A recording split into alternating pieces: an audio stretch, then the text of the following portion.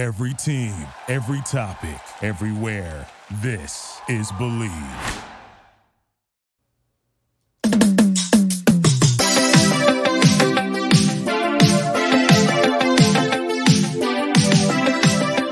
Welcome to the Bengals podcast. I'm your host, Eddie Bektuk. I'm joined as always by John the Brain Sheeran. And, John, we are coming off one of the ugliest losses in the Jake Browning era. It happened to us. The era?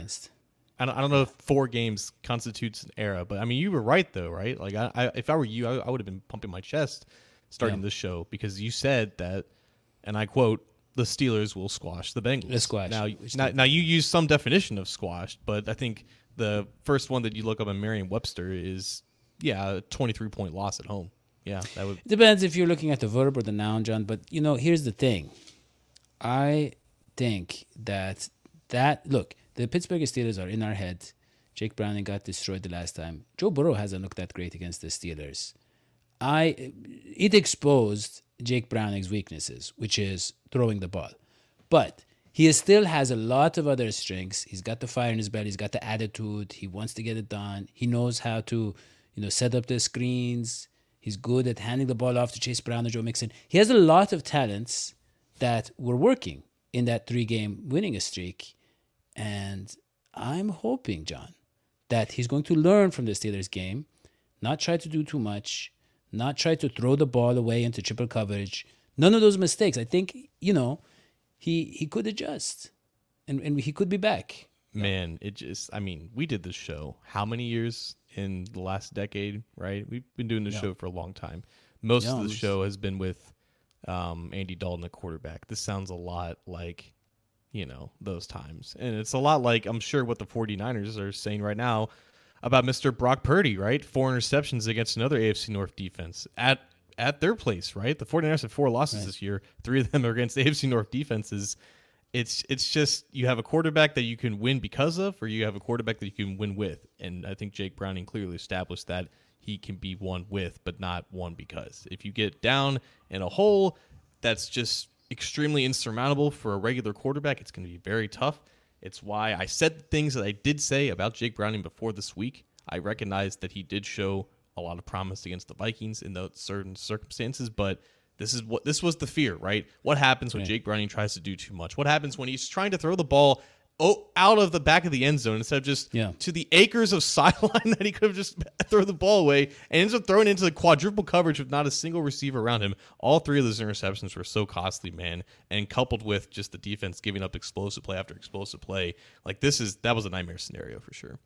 It was, and the worst part was he was facing Mason Rudolph, who is not the guy who's going to win the game. He is very much a Jake Browning or worse, but they kind of handed the game to him. Like, if Jake Browning had not made mistakes, we could have waited for a defense to come up with a few plays.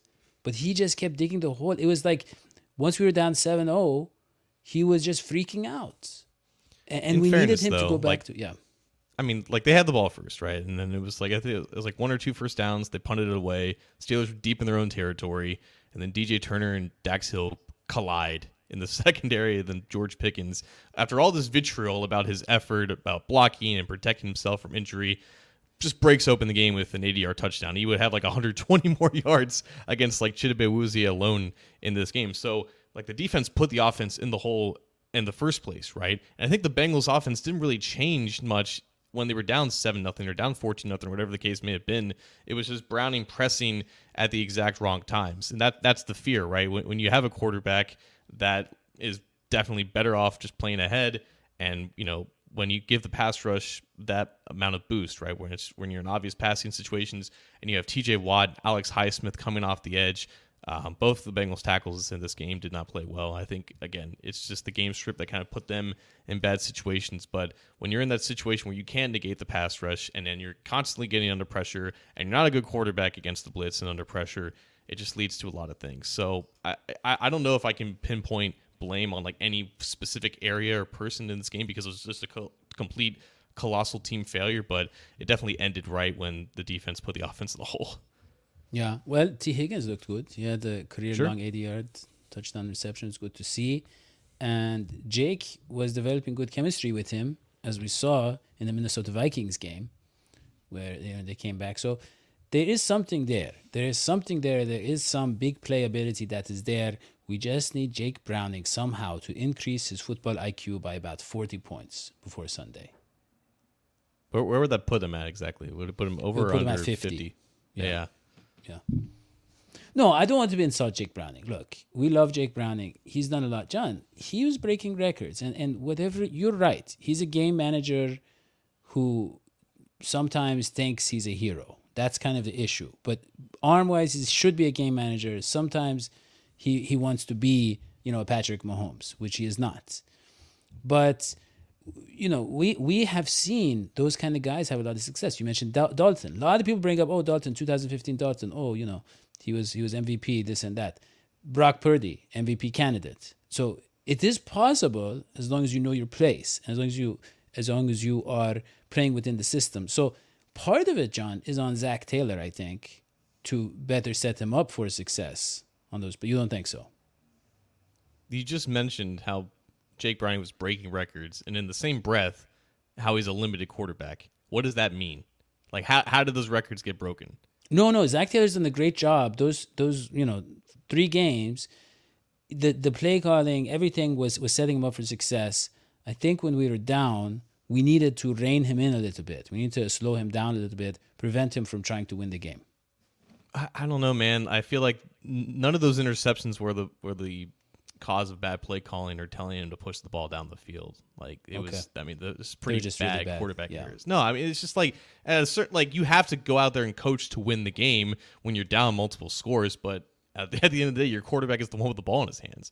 So who had the worst game against the Pittsburgh Steelers? Jake Browning or Chidobe Awuzie? Because George Pickens had the game of his life. With like we said, Mason Rudolph. Let's be clear, this guy is a borderline NFL player, and they just decided to give him a start because they really didn't know what else to do. It was like a last-ditch kind of effort. He's not a good quarterback, but Pickens was absolutely cooking our secondary, especially Chidobe. It was just vertical route after vertical route. I'll give Rudolph this. He has a better arm. He has more power and velocity than Jake Browning, and when you have this really physically gifted receiver in George Pickens just toasting like a shell of who Chidobe Awuzie once was, it's just pretty easy, right? It was a yard or two of separation every time that he was stacking him on those 9 routes, and they weren't even close, man. Like, I feel like with Browning, it was just mental errors because he can't be trusted to read a defense beyond 2.5 seconds. With Awuzie, it was more just sad than anything because there were times in these past few weeks when we had Cam Taylor-Britt out on IR, and he was playing more, and it was, it's been beyond a year since he tore his ACL, and he looked like he was kind of rounding back into his form, but he's just not, he didn't look like the same athlete. Now, obviously, Pickens is an athletic mismatch compared to Awuzie. He was never like a 4-2 type player, and Pickens at that size with that speed, it's a dangerous combo when you give him space, but at a certain point, like, it was tough to see. And I know there were some people saying that why didn't they put DJ Turner on Pickens because Turner's obviously faster, but Turner's had some issues with ball skills so far because he's 6 foot or 5'11" and with like 30-inch arms, right? He's not able to get his hands on a lot of passes at the catch point aside from when he's got perfect timing. Like, he would have been able to keep up with George Pickens better than Awuzie, but it was just a tough matchup. That's why you have Cam Taylor-Britt, who's got both 4.3 speed and long arms to bat away the long balls. That's why he dominated against DK Metcalf. They really missed him that game for sure. Yeah, he is a very interesting cornerback to watch. So physical, but somehow he always makes up, he's always there. He's always right there keeping up with the fastest receivers. John, you told me right before we started the show, he's going to be back. He's finally back. Looks like that is huge. That is huge. Having he is now our number 1 corner. Having him back is huge. Fortunately, we don't have to play the Steelers anymore this season, I don't think. And we don't have to face Mason Rudolph this week. Instead, we get Patrick Mahomes, who had a terrible game against the Las Vegas Raiders. And he threw a pick 6. I saw he had, 5 turnover-worthy throws. And he had a muffed handoff that was returned for a touchdown. I think it's called like a fart or something. They have all these different, acronyms they use for these things. And he's flustered. Patrick Mahomes is flustered. He's he's not, he doesn't have the emotional maturity to handle this kind of adversity of having his receivers drop a lot of passes and having teams coming after them when they are shorthanded. They are not as stacked as they were in years past.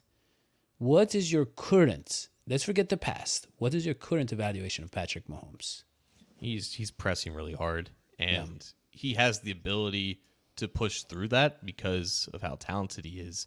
But I think I saw a stat, like he ran something like 800 yards. Like, I'm not even making that up. I think he ran 800 yards just in scrambles in this game. Every single play was him trying to get out of the pocket and buy time for his receivers who just could not get open. And it's been the theme of the season so far, right? It's been Rashee Rice and like 70% of who Travis Kelce once was, and maybe that's generous considering what he looks like now.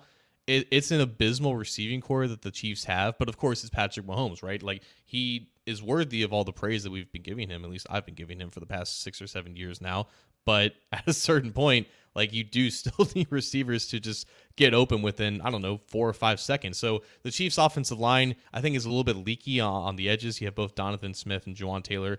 Not necessarily the best. I think they're still missing Orlando Brown in that scheme, but they're being made out to look even worse because Mahomes is holding the ball 5-6 seconds now against the Raiders. Like, it was every single play he was running for his life, not necessarily because he couldn't see the field, but because his guys weren't getting open down the field. I don't know if this is an issue of Bieniemy, in his schemes and his route concepts, and how the transition from Bieniemy to maybe more Nagy and Andy Reid. Like, obviously Andy Reid's an offensive genius, but it's been interesting, the combination of a lack of receiving talent and the departure of Eric Bieniemy as their offensive coordinator, who still had a major influence in the architecture of that offense, how just abysmal their passing game has been in comparison to how volatile it's been. And of course, we're all accustomed to the Chiefs eventually, finding or getting right at the right time. But I think at this point, like, they're just, if they're not broken, they're very much on the cusp of it.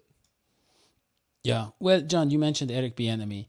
And the thing about Bieniemy is he's a former offensive player, as a running back. And we see a lot of times with former players, they know how to connect with the current players. So what I want to ask you, John, is schematically, has something changed for the Chiefs? Is there less creativity? And I know the talent problem, there's the talent problem, but I'm just talking from a coaching or offensive coordinator position or play calling, has anything changed because they don't have Bieniemy? Or do you think that Mahomes doesn't have a mentor around? I don't even know if he needs a mentor, to be honest. Yeah. Like, he shouldn't need a mentor. He looks like a baby. He's been looking like a baby recently. I will say, like, you brought up a good point. The Chiefs don't know how to handle adversity in the slightest, right? Like, they lost the Super Bowl because they had no offensive line, and everyone felt sorry for them because Mahomes was, like, the last week, like, running for his life, and he got sacked like 20 times against the Buccaneers. That's been basically their only adversity aside from losing to the Bengals 3 times. People may forget that, but they've just been at home in the playoffs every single year. Like, they've coasted against a weak AFC West, and the AFC West is still relatively weak. But now that they have all these receivers who are attempted replacements for Tyreek Hill, they've been trying so hard to find the fast, quick accelerating, maybe shorter stature receivers to compensate for the loss of Tyreek Hill or to prepare for the loss or the departure of Tyreek Hill. And none of them have panned out. Sky Moore, obviously Kadarius Toney, we all know the deal with that. It's been, again, Rashee Rice, who's a rookie mid-round pick out of SMU. Very impressive player, but if he's your number one receiver, it's tough to emulate what Tyreek Hill could do for that offense, especially now that Travis Kelce has some relationship weight on him and he's pushing 35. So I don't know if schematically things are that much different. It's just the personnel, I think, is really dragging things down, and it's forcing Mahomes into just trying to press things. That's very interesting. You mentioned the relationship weight. So you're talking about, of course, Taylor Swift. Do you really think, John, she is a distraction? Because we have seen her. I don't think she's a distraction. I know she's an Eagles fan, and I know that the Eagles beat the Chiefs already. I see. That is interesting. Okay, so that's interesting because the Eagles lost to the Chiefs in the Super Bowl, and then they bring in the big guns. They send Taylor Swift after the Chiefs. You really think they're that diabolical, the Chiefs, the Eagles? I didn't say anything. That is brilliant, John. Only John Shearer. Wait, hold up. Paul Painter brings up a good point. Because Mahomes has had issues just with the communication of the headset, or the play's not coming in quickly enough, and he's got to make checks and calls to the line. it's at least multiple times a game where he has to call timeout or they get a delay of game and he's visibly arguing with either Reed or Matt Nagy on the sideline. And honestly, Daddy-O, like every single game, a Chiefs player is throwing his helmet. It's just completely predictable now. It's a given every single week. This team has no idea how to handle the ups and lows of the NFL. It's crazy. It is crazy. And it's funny because the Cincinnati Bengals are kind of the opposite. Wouldn't you say, John? I mean, they lost composed. Jake Browning. They lost Browning. Everybody thought they were done. They lost DJ Reader. Maybe now they are done that they lost DJ Reader. But the point is, you know, and I know that this team is going to come out aggressive against the Chiefs. They are not going to lay down.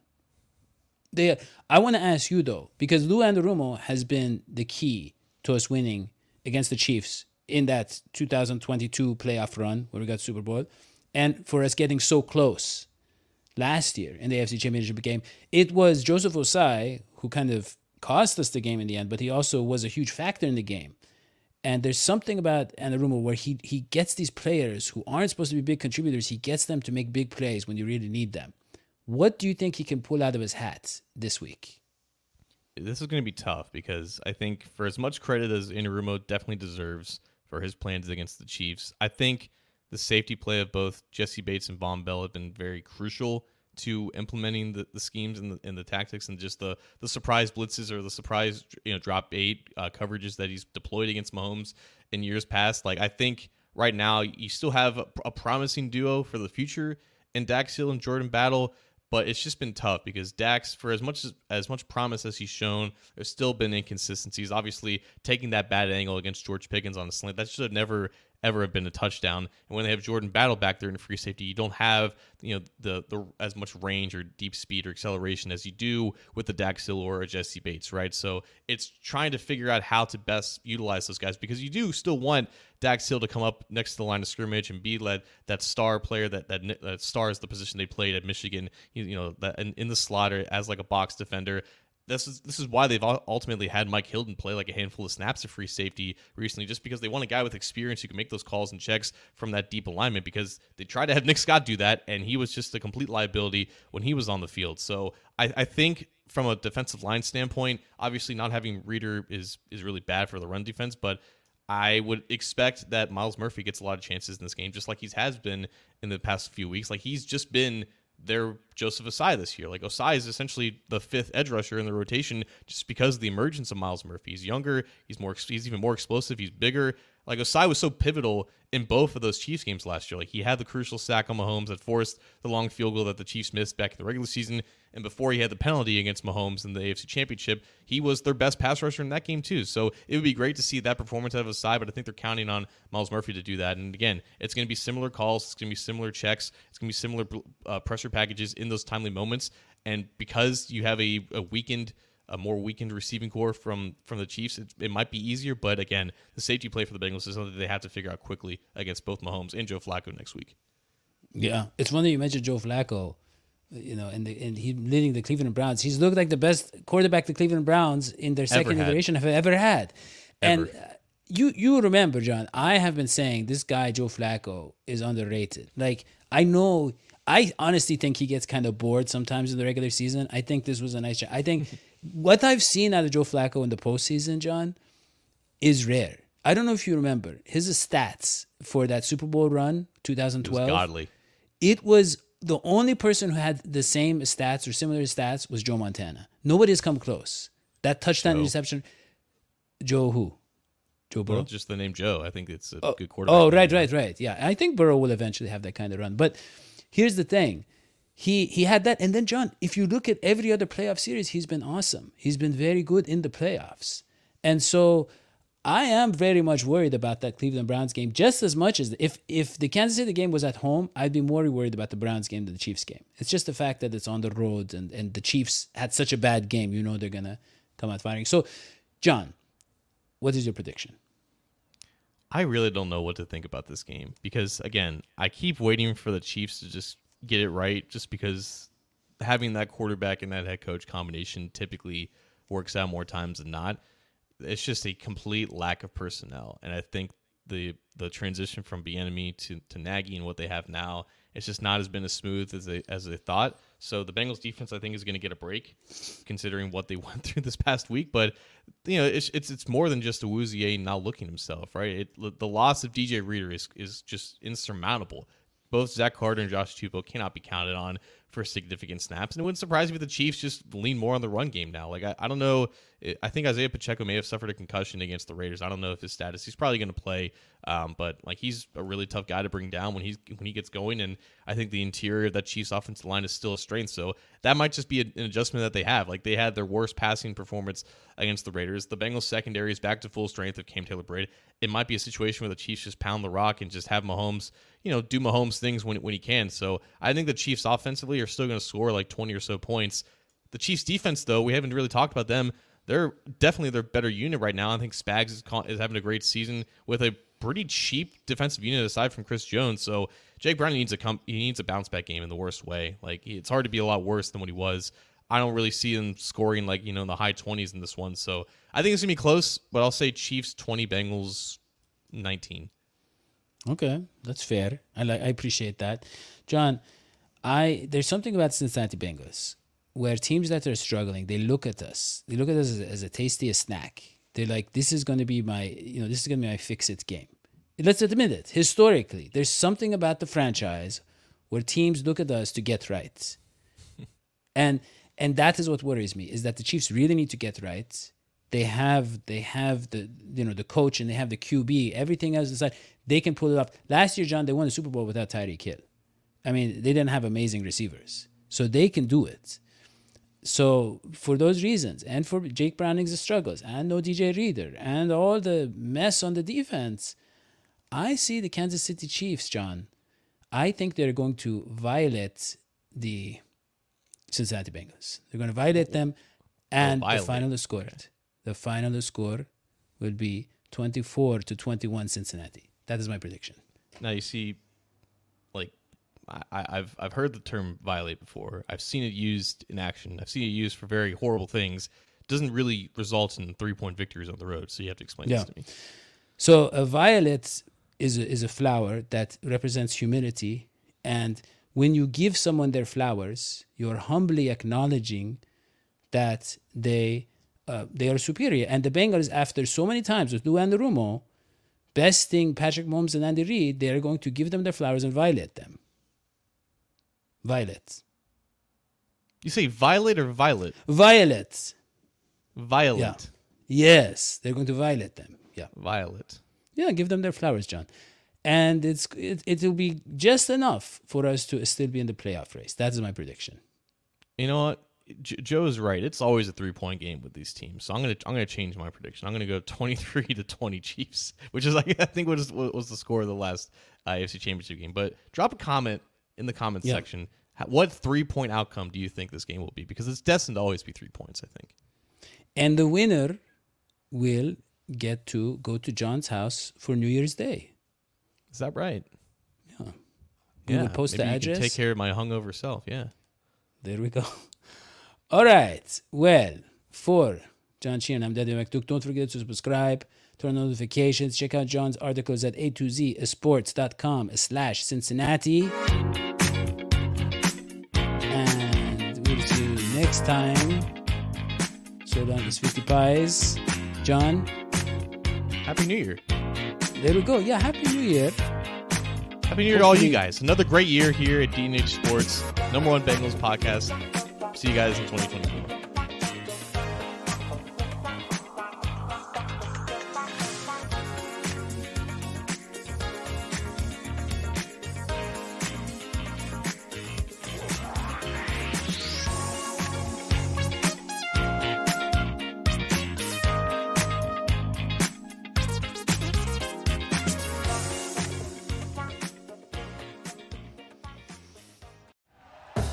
Thank you for listening to Believe.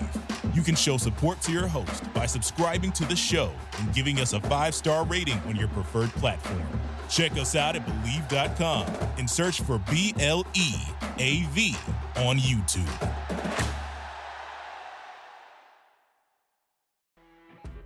You know when you're listening to a true crime story that has an unbelievable plot twist that makes you stop in your tracks? That's what our podcast, People Are the Worst, brings you with each episode. I'm Rachel. And I'm Rebecca. We're identical twins who love true crime cases that make you say, didn't see that coming, and we hate the people responsible for them. Listen to People Are the Worst now on Apple, Spotify, or wherever you get your podcasts.